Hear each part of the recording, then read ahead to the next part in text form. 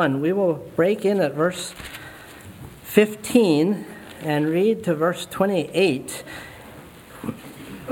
And you will see in verse 15 that the text is talking about his dear son, God's dear son, as mentioned in verse 13, who is the image of the invisible God, the firstborn of every creature. For by him were all things created, that are in heaven and that are in earth, visible and invisible, whether they be thrones or dominions or principalities or powers. All things were created by him and for him. And he is before all things, and by him all things consist. And he is the head of the body, the church, who is the beginning, the firstborn from the dead, that in all things he might have the preeminence.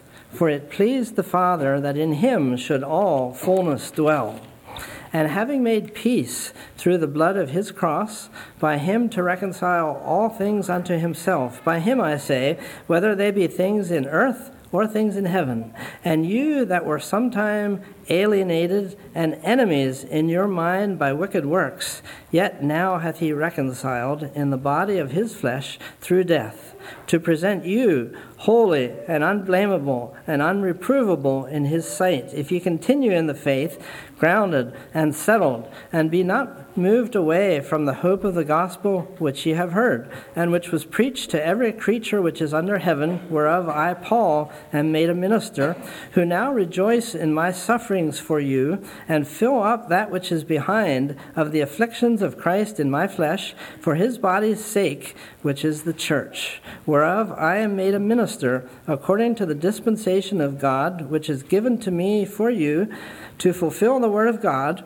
even the mystery which hath been hid from ages and from generations, but now is made manifest to his saints, to whom God would make known what is the riches of the glory of this mystery among the Gentiles, which is Christ in you, the hope of glory, whom we preach, warning every man and teaching every man in all wisdom, that we may present every man perfect in Jesus Christ. And you may be seated.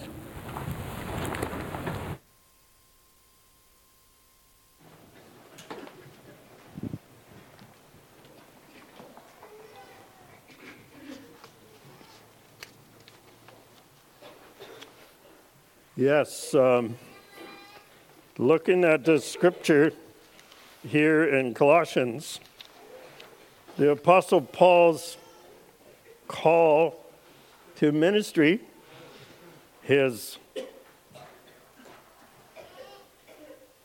passion or his desire to truly be used of the Lord in bringing Christ in you, the hope of glory, in verse 27 in Colossians chapter 1.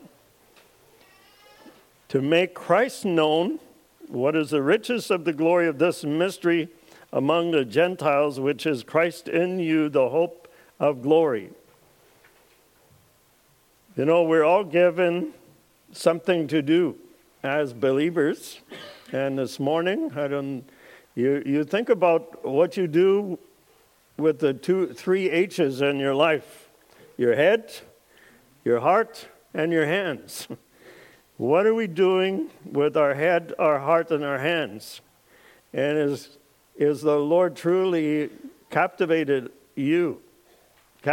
us to be used of the Lord in our head, our heart, and our hands? Apostle Paul was, you'll notice in verse 34, now rejoice in my sufferings for you. Why does Paul speak like that?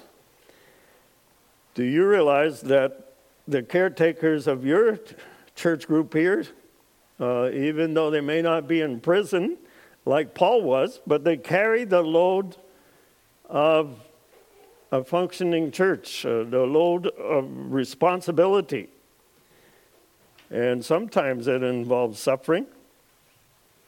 You know, when you think of all the effort that your Sunday school teachers and leaders of your church are involved in doing, It is an effort. Paul says in verse 25, where I'm made minister according to the dispensation of God, or which he's given to me for you to fulfill the word of God. So let God's people and leaders in your assembly be fulfillers of the word of God. And certainly it is a mystery in some ways. And, our calling to Northwestern Ontario goes back to the 50s. And it is a calling that's worth being involved in. I want to serve Christ, proclaiming the mystery of the incarnation, the birth, the virgin birth of Christ, the death, burial, and resurrection. And we're approaching Easter, right? I want to serve the church by involvement in ministry to the Gentiles. Serve the body of Christ, the church, by committing myself to Aboriginal ministries. The North American or the Canadian Indian, as it was known in the past. Aboriginal ministries today. They're included in God's plan of redemption to present everyone perfect in Christ and do all we can to help people grow in their salvation. Labor and struggle towards this end with all the energy that God works in us. And you say, well, at 74, isn't it time to retire? Some of you at that age bracket know what it's like to be in your mid-70s and 80s. And some people say, well, Northern Youth Programs, what right do you have as an elder to be in Northern Youth Programs? Well, you heard some of the reasons why we're still there. My question to us this morning, what are you doing with your head, your heart, and your hands? Your time, your talent, your finances, your resources. How do I handle people and things and resources placed in my care at any age and stage of your life? Within your circle of influence as a follower of Christ, we are called to be caretakers, stewards. Adam was placed in the garden to work it and care for it. Everything we think, say, or do is an exercise of being a caretaker, a steward. Life is an exercise of strategic management or stewardship. When you get up in the morning and on a weekday morning, do we know what it means to come under God's lordship, the Lord's lordship in our lives, stewards of the gospel, mysteries of God, and declaring the mysteries of God, servants of Christ? We've been given a trust. We're called to faithfulness. Where is our heart? Where our treasure is, there will our heart be. Stewards of our time, energy, choices, and our priorities. We are told that we reap what we sow. We sow for ourselves righteousness, reap the fruit of unfailing love, kindness, and loyalty. It's required in stewards that we be faithful, according to 1 Corinthians 4, verse 2. To be faithful stewards. Accountability. Someone has said you should never be involved in things that there is no accountability. Accountability where there's full submission to God's sovereign will. There's a woman came to Jesus in Mark 14 with a little box of perfume, alabaster box, a very expensive perfume. And, some of you know the story. The disciples were saying, she's wasting money. Probably Judas was among them, right? But Jesus' response was, she did what she could. What are we doing with what we could? She did what she could. Our higher priority, no matter what's most important in our lives, well, we know scriptures like seek ye first the kingdom of God and his righteousness, and all these things, all the things we need will be added to us. Life, a higher priority is always to honor the Lord, not human standards of honor. What's our mission, your mission statement and commitment? What's your life purpose statement? Your priority statements, your life vision statement? Jesus, when he began his ministry, he picked up something from the book of Isaiah and read it in the synagogue, similar to an assembly like this. And he declared his job description or mission statement of what he came here to do for in Isaiah 61, also recorded in Luke chapter 4. What is your mission statement and calling in life? Isaiah, we won't turn to Isaiah 61, but I'd like to, if you could turn with me to a couple of chapters in Isaiah chapter 30, and also chapter 32. I'm going to jump in a few verses here. Now, this is in the context of Israel selling out to Egypt, Israel giving up in some ways, and Isaiah is the salvation book of the Old Testament. We read Isaiah 53 quite frequently during Easter celebrations. But Isaiah chapter 30, verse 15. For thus saith the Lord God, the Holy One of Israel, in returning and rest shall ye be saved, and quietness and confidence shall be your strength, and you would not.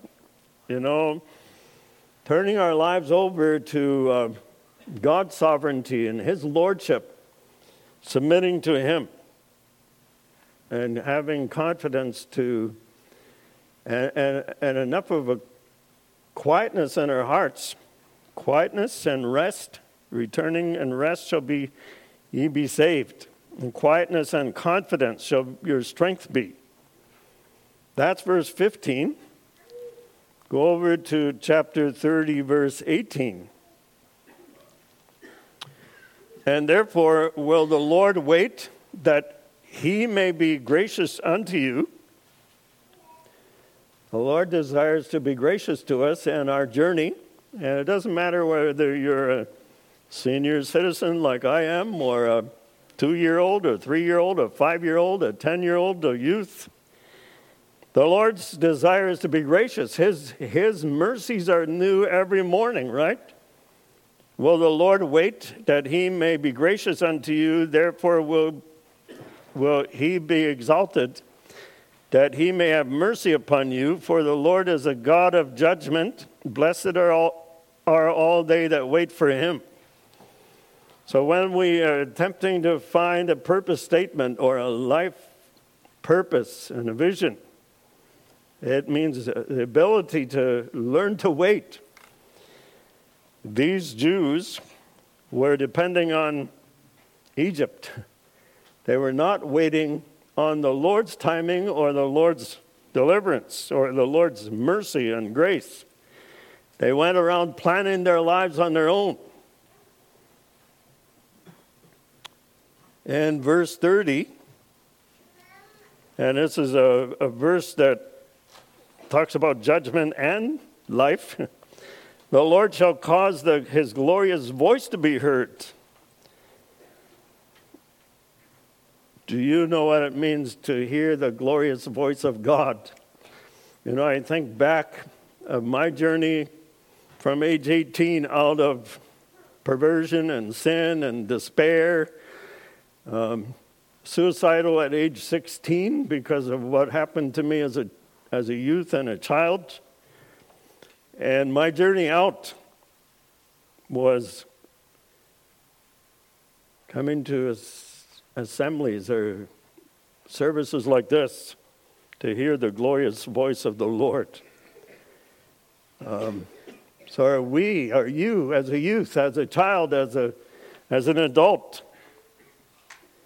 still open to the glorious voice His glorious voice to be heard? And you'll notice the kind of judgments in the rest of that verse. And shall show the lightning down of his arm with an indignation of his anger and with the flame of devouring fire, with scattering and tempest and hailstones. So there was judgment coming if we were not going to pay attention to the voice, the glorious voice of the Lord. Over in chapter 32, there's about 3 verses in here. And verse 1 in chapter 32, Isaiah 32. Behold, a king will reign in righteousness, and princes shall rule in judgment. And a man shall be as a hiding place from the wind and a culvert from the tempest, as rivers of water in the dry place, as a shadow of a great rock in a weary land. God calls us to be a great rock in a weary land. And I think of my Aboriginal friends. We're in northwestern Ontario these many years because we love the Lord and we have learned to love the people. 2 good reasons to do what you do. To take your talents, your head, your heart, and your hands to love the Lord and love people. A great rock in a weary land. We sing songs like that, right? Old-fashioned songs. Another verse in chapter 32, verse 8. But the liberal devises liberal things, and by liberal things shall he stand. There's a translation that reads like this. The noble man makes noble plans, and by noble deeds he stands. I've been teaching that verse to some of our grandchildren. We have 5 children and 28 grandchildren, all raised in missions. A noble man makes noble plans, and by noble deeds he stands. And one of the grandsons, a 12-year-old, at Christmas, when I was quoting this verse and asking him to quote it, he said, "Grandpa, why are you torturing us with that verse?" He was just teasing. He was saying, "Grandpa, you're always teaching us something, catchy verses in the Bible." This catchy verse, in fact, I'd like us to quote this morning 3 times and see if you can remember it. The noble man makes noble plans, and by noble... Let me go back up. The noble man makes noble plans, and by noble deeds he stands. Let's say it together 3 times. The noble man makes noble plans, and by noble deeds he stands. A noble man makes noble plans, and by noble deeds he stands. A noble man makes noble plans, and by noble deeds he stands. So finding our calling in life, finding what's in our head and our heart and our hands, and being people of nobility. You say, "Well, I'm not noble." Oh, yes. If you are created in God's image, are you noble? Yes. Now, granted, we have been sabotaged by the enemy of our souls, and we're a fallen people. We're sinners that need to be redeemed. but we're created in God's likeness. We're created in God's image. And I'd say that qualifies us to be people of nobility, whether you're a man or a woman.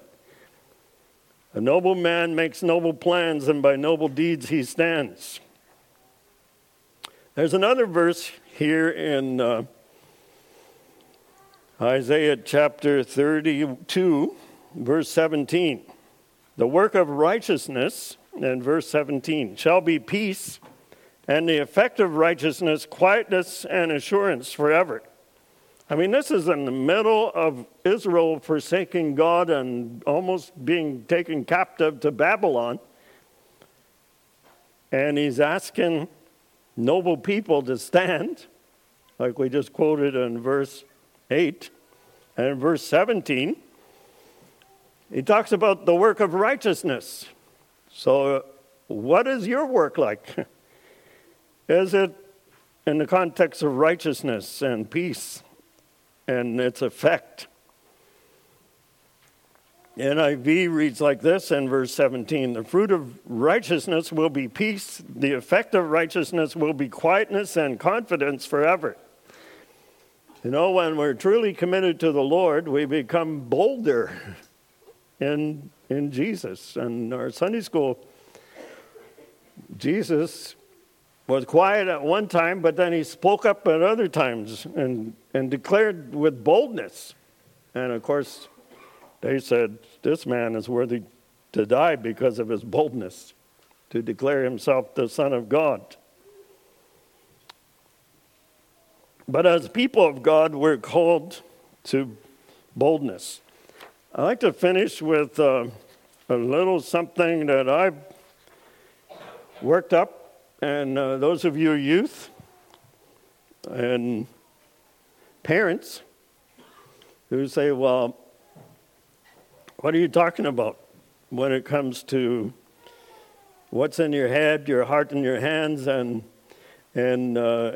Paul's calling and his opportunity, his life purpose statement? This one has 3 verses across the top. Lord, make me to know mine end and the measure of my days, that what it is that I may know how frail I am, from Psalms 39, and then also Psalms 90. So teach us to number our days that we may apply our hearts to wisdom. Psalms 90, verse 12. And of course, on the right side here is from James. For that you ought to say, if the Lord will, we shall live or do this or that. You know, it's foolish to make statements that we're going to do this and this without putting the Lord willing on top of it. And I call this a life chart. Starts with how old will you be by the end of 2019? What's your age? Can you put your age down from 2019 for the first 10 years, next 10 years, 2029. So you put your age there, and then there's 5-year blocks of time up to 2064. And some of us are saying, I won't be here. I probably won't be here. I won't be here. And then there's 10-year blocks of time where it goes to 2104. Maybe 2 or 3-year-olds could make it to 2104 if the Lord tarries. So it's your age. Then on the bottom here, it's ages of other important people in your life. Could be your parents, could be your grandparents, could be, it says here ages of your children. So if you put your age and the ages of your children, list some spiritual goals. Relational goals, work-related goals, other activities. Some of you youth are saying, I'd like to be married by such and such a time. Do you ever dream about it? And who will that partner be? Some of you, finding a life partner rests an awful lot with the men, right? But you could dream and pray like you never prayed before. As a single youth or adult, and put some tear stains maybe even coffee stains. Find a place to seek God and lay out your life. You say, well, you aren't making much sense.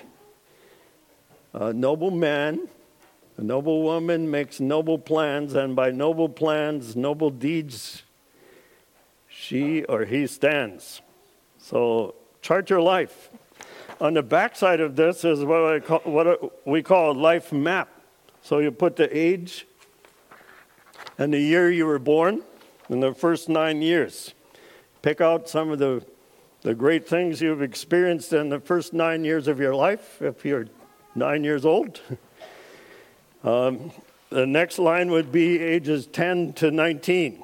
The next line, and so on. 20 to 29. Have you ever charted your life map or laid out a plan that God might have for you? A noble man makes noble plans, and by noble deeds they stand. Some of you parents saying, I don't know what my child is going to end up being or doing. And I did this with our 5 children as they were growing up. Even started with some of them at 4, 5, 6 years old. By the time one of our sons was 17, because of a life chart and a plan he had mapped out, he had his private pilot's license by the time he was 17. And if you are worried about youth getting in trouble, help them develop a plan. Now, some of you are saying, you're talking about that, but what about me getting a copy of that? Well, I went to Office Max. I asked for a sheet of paper like this, and she comes with a sheet of paper like this. So now you got really some sketching and drawing and stuff to do. I'm going to leave these up here. You say, well, why don't you put them back there? I'm going to leave them up front here. By the end of the service, if you want a copy, you can come pick one up. Embarrass yourself. But seriously, you got to make an effort to come and get one and chart a life plan. What's in your head, your heart, and your hands? And can you chart something of what God may be calling you to? Or you say, I'm middle-aged and I've already done most of the things I want to do in life. Or you say, I'm middle-aged and I'm in a life crisis, midlife crisis. Quite a few of us, when we reach our 40s, late 30s, we say, if what I've done in the last 15 years of my life, do I want to keep doing that the next 15 to 20 years? A noble man, let's say it together again. A noble man makes noble plans, and by noble deeds they stand. By noble plans or noble deeds. Some translations use either. Thank you, and may you be blessed as you pursue what God gives you in your head, your heart, and your hands.